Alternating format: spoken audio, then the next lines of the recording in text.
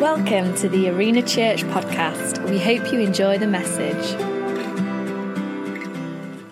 We're going to be in for an absolutely fantastic just 35 minutes as I just share God's word with us today. We continue with our series, What It's Like to Be Around Here.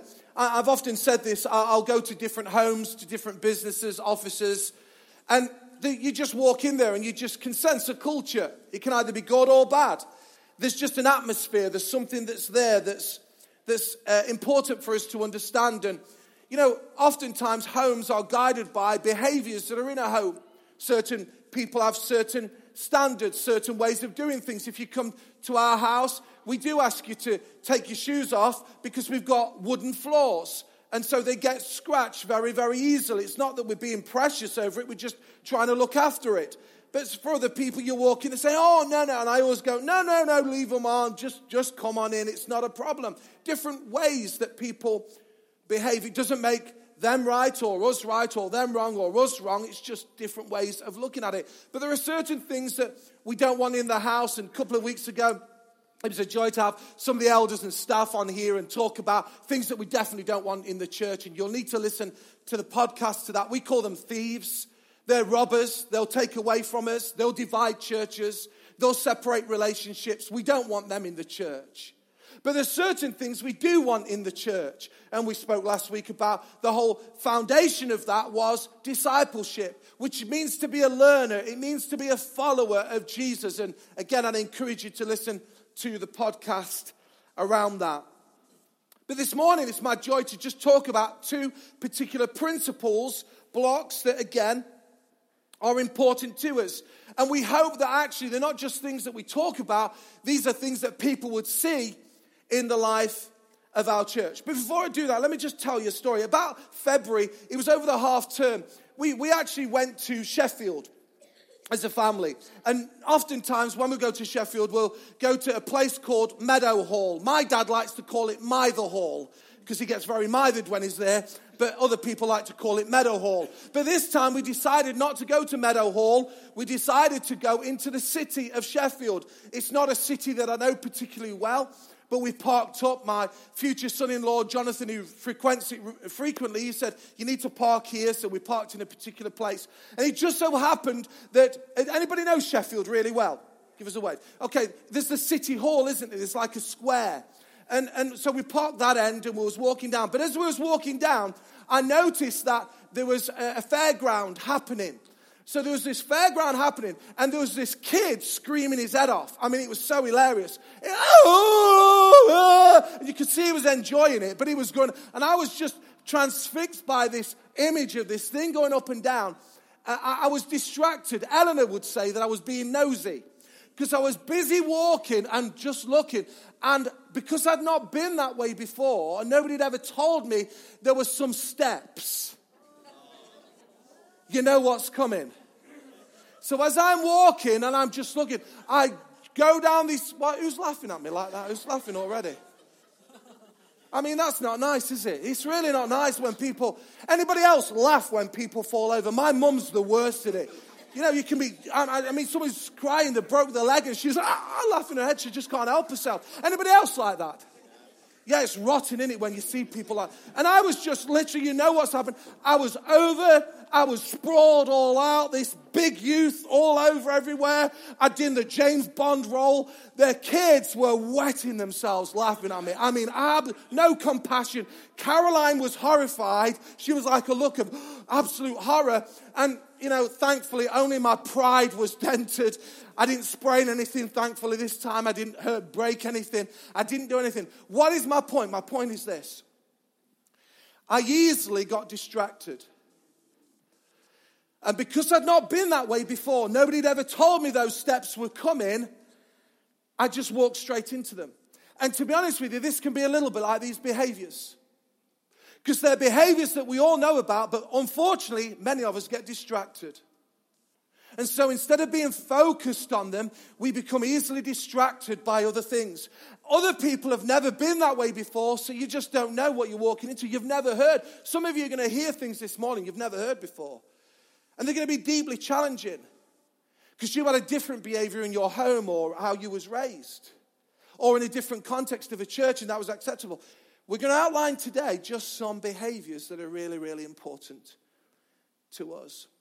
So the first thing I want to talk about is this whole thing to do with honor. Everybody say honor. Or if you're from Ilkeston or Ilkeston, honor. You miss the H, okay? Or if you're from Mansfield, because I'm from Mansfield, that's how they talk as well. But it's honor. Honor. Now, many people don't really understand what this thought of honor means. This is what it says in Proverbs 3 verse 9. It says, honor the Lord. Honor the Lord. But unfortunately, many of us have no idea what this is about. And during this autumn of last year, I did 3 or 4 weeks on this. But we're going to do it again just in this message because we think it's so, so important. But for those who have no clue what the word honor means, let me tell you, because it's important that we define it. Honor means that we place a value upon something. It adds weight to. It's weighty over our life. The actual thought of honor comes from an Eastern practice thousands of years ago, where what they would do, they would take a coin and they would measure that coin. And the weight of it determined the value. The weight of the coin determined the value. In fact, the heavier the coin, the more the value. The more it was valued. And so it is with honor. The more you put a value on something, the more weight it has over your life. I'll say that again. The more value you put on something, the more weight it has over your life. That's why I can tell very easily and very quickly what you value. What has weight, what you honor. Because what you honor, you value. And it has weight over your life. I see it over people's lives. What they value is they value the position. They value the title more than they do Jesus. We have a problem. They value their possessions more than they do relationships. We have a problem. And what we're talking about today is the thought of a culture, a behavior of honor. So here's the question. What do you value? What do you value? I hope we've got some notepads and pens going. Have we got some notepads and pens? Hopefully we have. Or phones out. What do you value? What are you valuing? You see, honor is a significant key to unlocking kingdom power and blessing.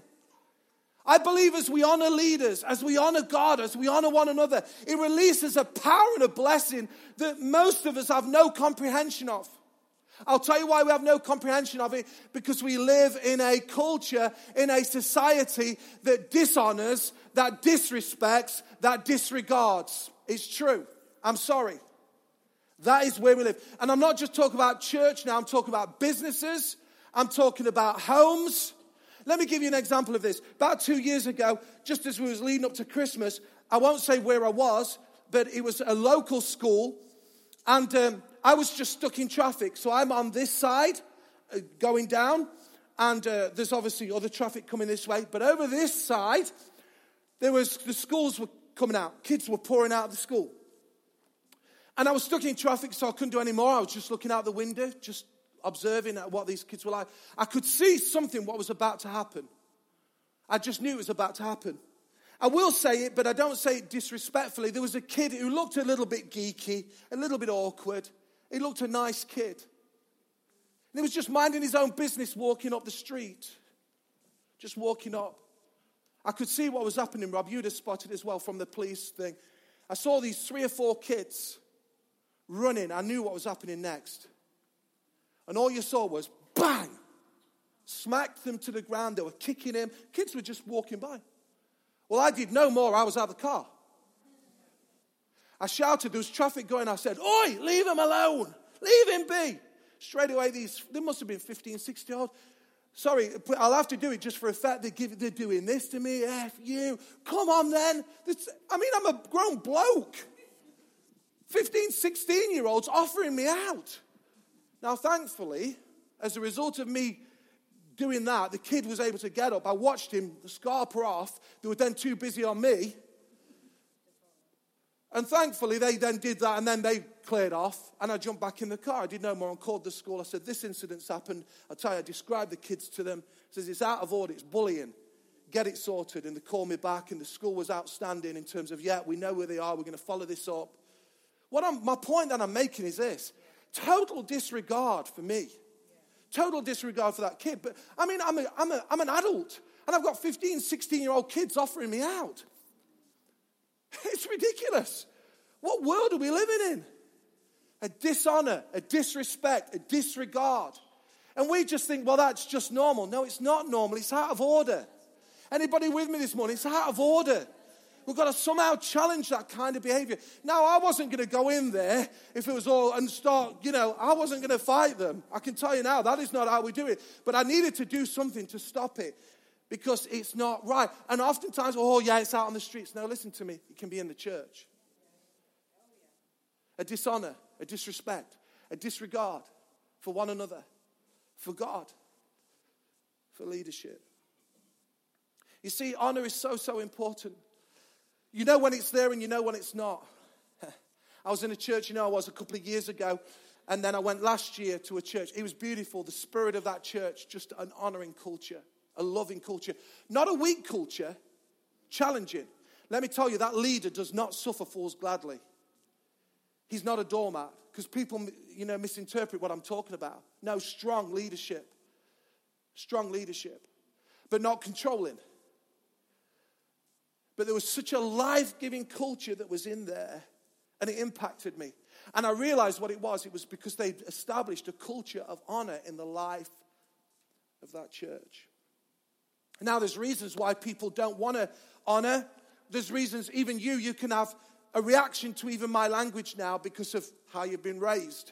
But I think there's 4 significant reasons why I choose not to honor and want to live in dishonor. First of all, we won't humble ourselves. We will not humble ourselves.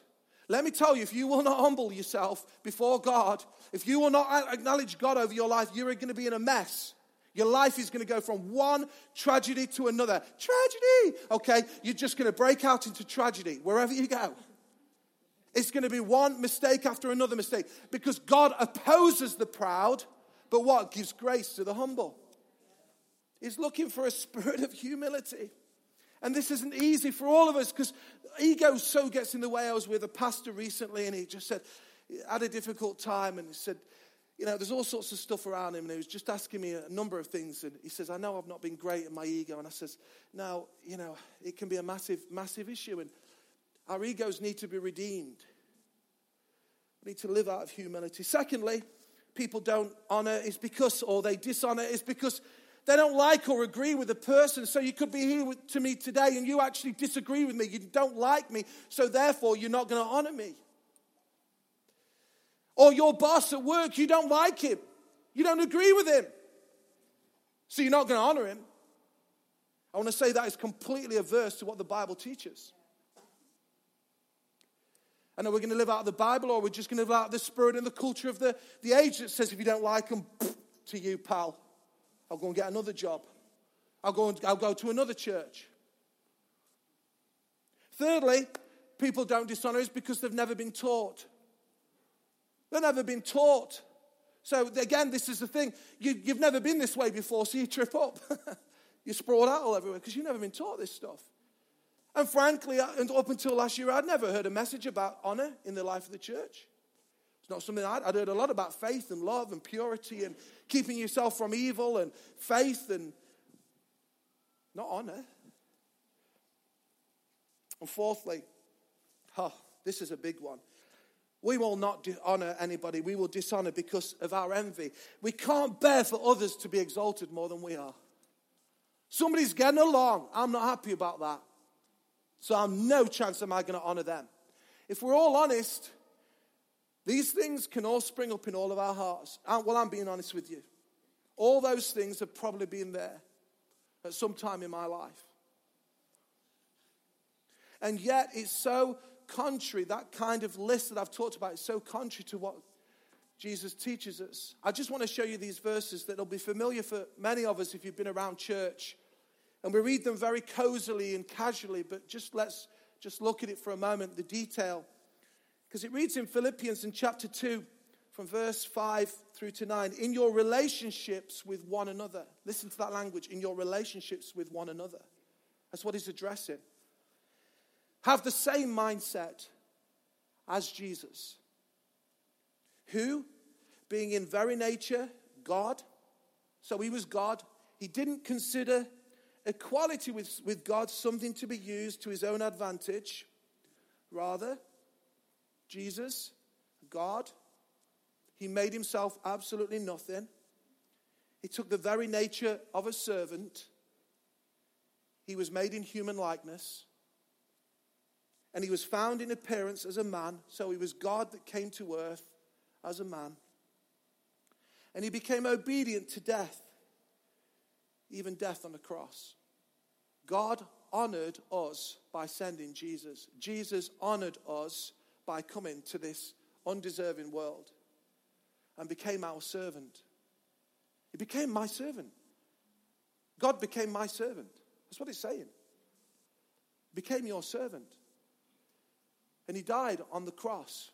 As a result of that, this is what he then goes on to say, verse 9, therefore God exalted him to the highest. There it is again. If we will lower ourselves, then God in due time will exalt us. You see, Jesus was showing us the way to live, and it was out of honor. So 3 things that we need to honor. First of all, we need to honor God. Proverbs 3 verse 9. Honor the Lord. I've recently been reading through the book of Jeremiah. For those who are new, Jeremiah is an Old Testament prophet. And Jeremiah was it's a lengthy book in the Old Testament. And it's not an easy read. So if you're new to church, I wouldn't encourage you to read the book of Jeremiah first of all. I'd encourage you to look at the Gospels, Matthew, Mark, Luke, and John in the New Testament. Something a little bit more simple. But the book of Jeremiah is so important because the whole theme of it is return to me. Return to me. You see, what was happening at that time, that God had raised up a man, a young man by the name of Jeremiah, and said, listen, you're going to suffer much for my name. And I want you to tell the nation how wrong they are. Because what was happening, they were turning to follow other gods. They were worshipping other things. And Jeremiah was called to be a prophet to that nation. We find in the first few chapters, and I've really meditated on this verse and this passage quite a bit, because God speaks in Jeremiah 2 verse 19, and he says to the nation, your wickedness will punish you. Your backsliding will rebuke you. Consider then and realize how evil and bitter it is for you when you forsake the Lord your God and have no awe of me. And have no awe of me. You see, what he was basically saying is, you've lost the wonder of who I am. I read recently that someone wrote this: the loss of mystery leads to a loss of majesty. That's worthy of a note take. The loss of mystery leads to a loss of majesty. We lose who God is because we get wrapped up in all the other things. So instead of us honoring God, we dishonor God with our behavior, with the way we live, with the way what we worship. And God is calling us back, guys. As a church, it's the first foundation of honor. We need to honor the Lord. We need to honor God. If you're new to church and you don't know anything about Jesus, you're going to hear much. Keep coming over the weeks, and months ahead. We just want to encourage you to honor God. That is the foundation to build. We sung it this morning, to build your life upon God, upon Jesus, what he did for us. But secondly, we're also called to honor our leaders. Honor our leaders. Now, it would be remiss of me not to address this, and you could easily perceive me now as being self-serving. But I tell you the truth. I tell you the truth. I speak the truth this morning. I'm not being self-serving. Because we're called and commanded to honor our leaders. I dare say there are some Christian people and churches that are operating under a curse. It's very strong language, but it's fact. Some people and churches are withering and dying. It has nothing to do with lack of opportunities. It has nothing to do with, the church holding them back or life's against me. It has nothing to do with those things. I'm talking to Christian people now. If you're not a Christian, you're off the hook. I'm talking to Christian people. If you profess Jesus as Lord and Savior. Because I've seen this time and time and time again. Too many times to count. I've been to too many churches that we're trying to help. And when you get to the heart of it, is there's been a dishonoring culture. And that church that was once great has now dwindled to hardly any. That is why churches have closed. The majority. There's been a dishonoring. There's been a dishonoring of God. There's been a dishonoring of the leaders. And you see, what happens is people are withering, dying due to a lack of honor for God's designated authority. Now, I've said this to you many times before. I didn't ask for this. And sometimes I wish I didn't have it. But the fact is that God has asked me to do this, commanded me to do this, called me to do this. Therefore, I have to do it. Or otherwise, I live in disobedience. Can I hear an amen? And the elders who are all here, they are called to do what they are doing. They're not just doing a job. And the pastors who are here, they are called to do a job. They're called. And they're God's designated authority, whether you like it or not. That is the fact. And the Bible commands us to honor our leaders. So I lived with this even before I was a lead pastor, even before I was a pastor. There's numbers of things that I didn't agree with what my pastor was saying. But I still obeyed it. And I still honored him. And if I can be really bold with you, I think that's why God has blessed my life. And that's why God has given me platforms like this. Because I've sought to live with that kind of spirit and attitude of honor. You see, there are some people who think they can say what they want to their leaders. And they think there's no consequences because nothing happens immediately. But you watch people's lives as they go on. And you see them withering and dying. I'm not laughing because it's funny. I'm laughing because it's so sad. I see people behave poorly. I've seen churches starve their pastors out. Steve will have known this. Steve Holmes, one of our elders. We've seen it many, many times where churches have starved their pastors out. Some of them have got kids. And because they didn't like something they said, they're not going to withhold their tithe. So there's no money left to pay the pastor and his poor 2, 3, 4 kids. Thankfully, that's never happened here. But it's happened many, many times in other contexts. And then they expect the blessing of God and they expect revival to break out. Guys, it ain't going to happen. It's not going to happen. We're called to honor our leaders. And I know it's uncomfortable and we're going to come to something a bit lighter. Are you still with me? Just high five the person next to you, just to help me, just to ease the temperature a little bit. Who finds this uncomfortable? Who finds it uncomfortable this morning? I mean, come on. Now, you may say this is all your words. We've seen nothing of the Bible. The Bible runs with it from Genesis to Revelation. But let me just land on one particular verse. Hebrews 13, verse 17, it says this. Have confidence in your leaders and submit to their authority. It does use the word submit as well. Because they keep watch over you as those who must give an account. Let me tell you, that there you won't see is underlined. It's underlined in my Bible. That freaks me out. You may say, I get all the joy of this. Let me tell you, I will be called to give a bigger account than you. So don't put it all on me now, because I'm going to have to give an account. Can I ask that you will do your part now and submit to the authority that God's given?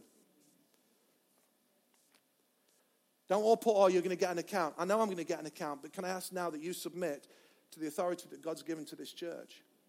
If we do this, honor is going to flow, blessing is going to flow, favor is going to flow, prosperity is going to flow to you and to us. That doesn't mean to say we're not going to disagree. Of course that's going to be the case, and we have to work through that. But we're going to do it in a spirit of love and cooperation. Let me carry on. Do this so that their work will be a joy. Please make this work a joy for me and not a burden.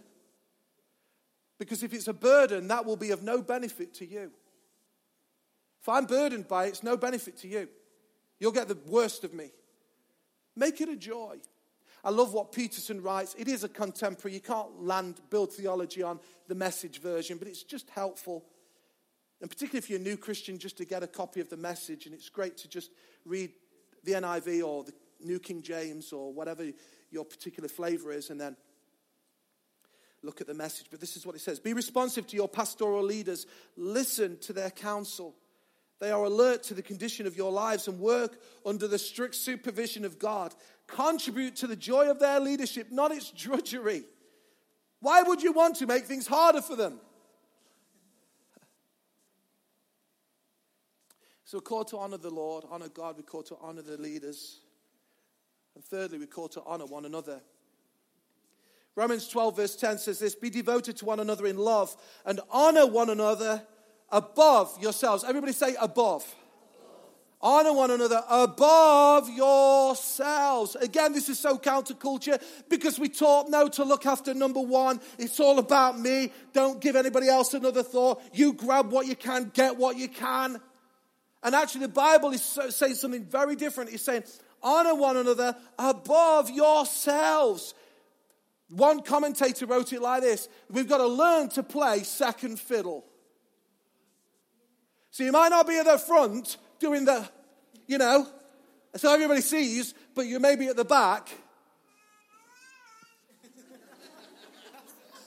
I don't know what I'm doing, I don't. This has been a big lesson for me. Some of you, you always have to be at the front. This will sound very dishonoring. I laughed when I saw Donald Trump recently. It was 3 or 4 weeks ago. He shoved somebody out of the way. Did you see it on the news? Shoved somebody out of the way, and he was getting to the front for this photo shoot. I thought, that just exemplifies. And he was a lady he shoved out of the way, and I just thought, play second fiddle.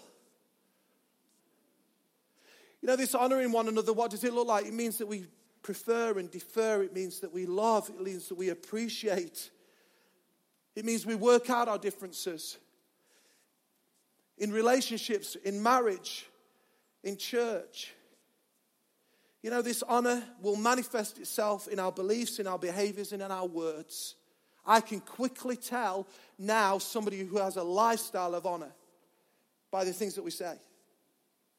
If we're quick to criticize, quick to slander, I've been reading about this last week again, really drove very deep. We have to be very careful what we say about one another. That's the Bible. Read James. And we need to live out of a spirit of honoring God, honoring our leaders, and honoring one another. Very quickly, because I've got one other point that I've got to make, and my time's nearly gone. What does this mean? Well, it means I worship God with everything.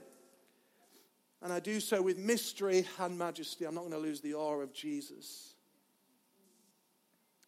It means I will practice playing second fiddle by how I prefer, esteem, and speak well of my leaders and each other. And it also means that I will gladly submit, knowing God exalts and he brings low. The second block that I would just want to talk about, just for these closing moments, is not just honor, but is also excellence. Again, just to liven you up, just everybody say excellence. Just again, excellence. Now, this really ticks people off, particularly if you just don't understand what I mean by this, because you have a comprehension of what I'm talking about. And hopefully, just in these few moments that I've got, I'm going to talk about what I do mean and what I don't mean. But just to hang this thought of excellence upon, and these are behaviors that we want to see in the life of Arena Church, and we do see in the life of Arena Church, we hang them on the Bible. So we've done it with honor, but with excellence. A verse that I knew as a young lad is found in Psalm chapter 8 and verse 1. It says this, O Lord, our Lord, how excellent is your name in all the earth. Let me tell you, his name is not just love. His name is not kindness. His name is excellent. That's his name. How excellent is your name. His name is excellence. We serve a God of excellence. We serve a God who does excellence in everything that he does. We see a God who created the universe and it was God. That was God just saying he didn't want to go too far. Oh, it's brilliant. He just, took it down a bit. But when he created us, when he created Des, he said, it is very good. And we all can see this fine specimen of a man. Why it's very good. Excellence is who he is. We can see it just for a moment, Jake. Just put it on the screen. The sunset and the mountain ranges. And we see it in creation. Just beautiful. Just beautiful. About 3 years ago, a man of God said to me, we was walking down West Bridgeford High Street, going for lunch, and he said to me, what's wrong with you? So what do you mean, what's wrong with me? He said, you're always in a hurry. I said, no, I'm not. He says, look at you. You're pacing. We're going for a casually lunch. He says, the problem with you, Kristian, you're so much in a hurry, you lose the majesty and the wonder and the beauty of what God has created for you. Listen to the birds. I went, what birds? I mean, they were all around us. I just could, the smell of the tapas was drawing me, actually. As I stopped to listen to these birds, he says, listen to me. It may seem a bit daft, but it's lived with me, and I've done it many times. He says, they're singing a song just for you. Yeah. I went, give over, Van. He says, they're singing it just for you. He was teasing it. He said, they're singing it just for you. It stopped me in my tracks, because I'm not one for nature and stuff. And now we were walking just a number of weeks ago, and I just said to Caroline, I just got hold of Caroline's hand, and we was just walking, a lovely walk. Nobody was around. And I just said to her, and I said, can you hear the birds sing? I said, they're singing just for us. He is excellent in all that he does. He's an excellent God. So what does that demand of me? Well, it demands that I live out of a spirit of excellence. There's a man in the Bible by the name of Daniel, and Daniel was in exile. He wasn't in his homeland. He's been moved. He was now in Babylon. And because he was intelligent, charming, he just got it all together, the king brought him into his household, and he appointed rulers and administrators over the kingdom. But it says of Daniel, he appointed him, he was more distinguished than even the other guys. Why? Because it says this, an excellent spirit was in him. Daniel had an excellent spirit in him. Now, very quickly, let me just say, the excellent spirit was in him. It was not over him. It didn't follow him. It wasn't around him, but it was in him. The Bible's very descriptive. This excellent spirit was in him. What is he saying? Daniel had a heart of excellence. What did it look like? Well, it was passion. It was tenacity. It was devotion. It was committed. It was all the things that Daniel had in his heart. This is what we're talking about. This excellent spirit. You see, excellence is not what that'll do. I've just had some work done. We've just had some work done in our bathroom. And Simon, my brother-in-law, who's a plumber, did it. And my dad was there, who's a retired plumber. Meticulous. Meticulous in how the work. Brilliant. It wasn't, well, that'll do for this house. Meticulous. It's very, very good. It isn't the spirit of, well, I'll just give a little, but not all. It wasn't, I'm here, but I'm not present. It wasn't, well, let's get in and get out as quick as we can. It wasn't, well, let's cut a few corners because it's all about ease. That's not a spirit of excellence. Neither is the spirit of excellence perfection. Neither is it posing. Hey, ladies, give me a break. Excellence is not, oh, I'm pristine, I'm turned. We want to do our best, but it's not posing and it's not boastful. Excellence is not boasting. Excellence is not bringing glory to yourself. Excellence, if I was to define it, is doing the best you can with what you have. Have you heard that? Excellence is doing the best you can with what you have. Let me tell you, we've still got potholes in our car park. You know why? Because we probably can't afford to spend, I'm saying 30,000, but it's going to be thousands to renew the whole of the car park. We just haven't got that kind of money. But what we are going to be doing over these next few weeks is filling in those potholes. to make them smoother. Most of you haven't got a clue. Anybody notice that we cut a hedge down? Great. We cut a hedge down. Why did we do that? Because we want it to look great. We want people, when the signs come on, they can see what we're doing. We want the toilets to be clean. Somebody has to clean them, by the way. But thank you for those who do clean. We really appreciate it, Julie and others, because we want to live out of a spirit of excellence. Everything that we do, we want to be excellent with. Now, that means sometimes the carpets may not be where we want them to be. We might need to replace them.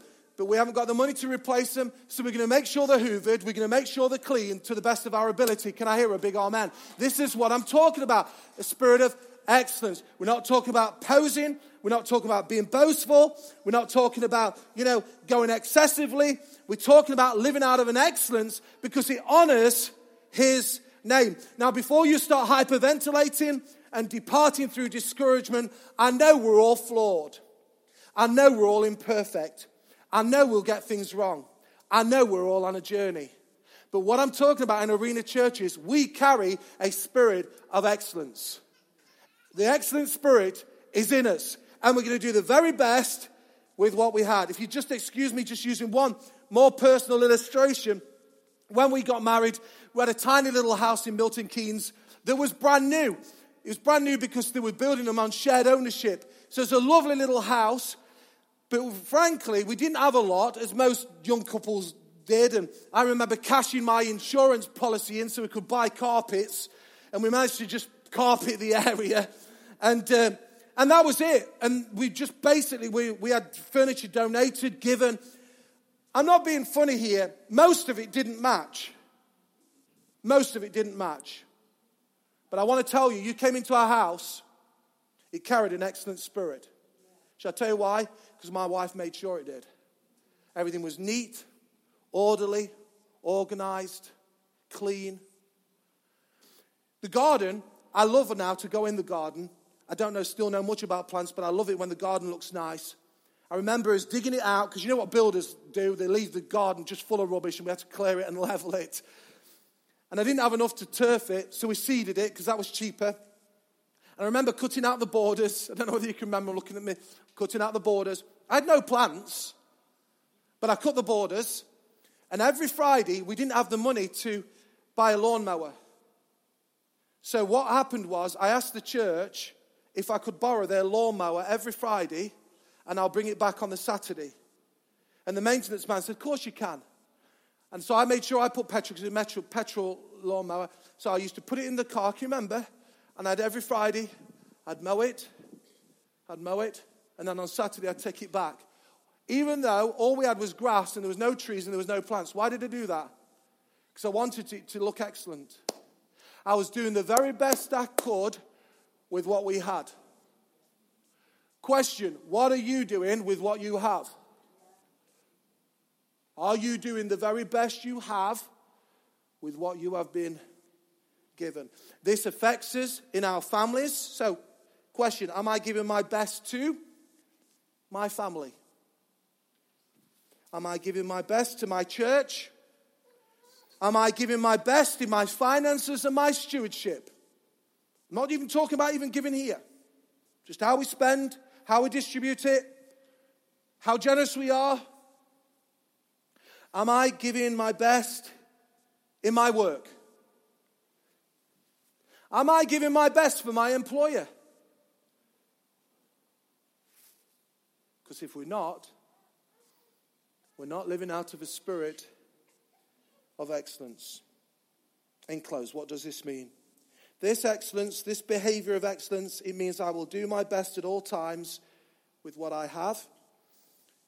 It means I will not look for shortcuts, easy options, or just do enough. And it will mean I will seek to have an excellent heart that will reflect God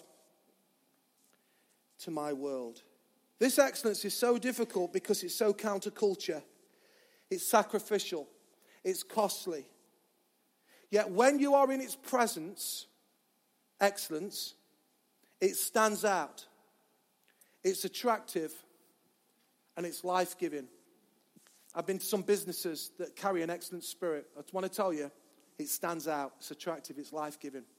I've been to numbers of churches that carry an excellent spirit. They might have potholes in the car park. The carpet might be a bit threadbare, but they carry an excellent spirit. They're doing the very best they can with what they have. It's life-giving. But I've also been to other places where that isn't the case. What we're seeking to do here, what it's like to be around here, is carry a culture of honor, a behavior of honor, and a culture and a behavior of excellence. Let's bow our heads, shall we?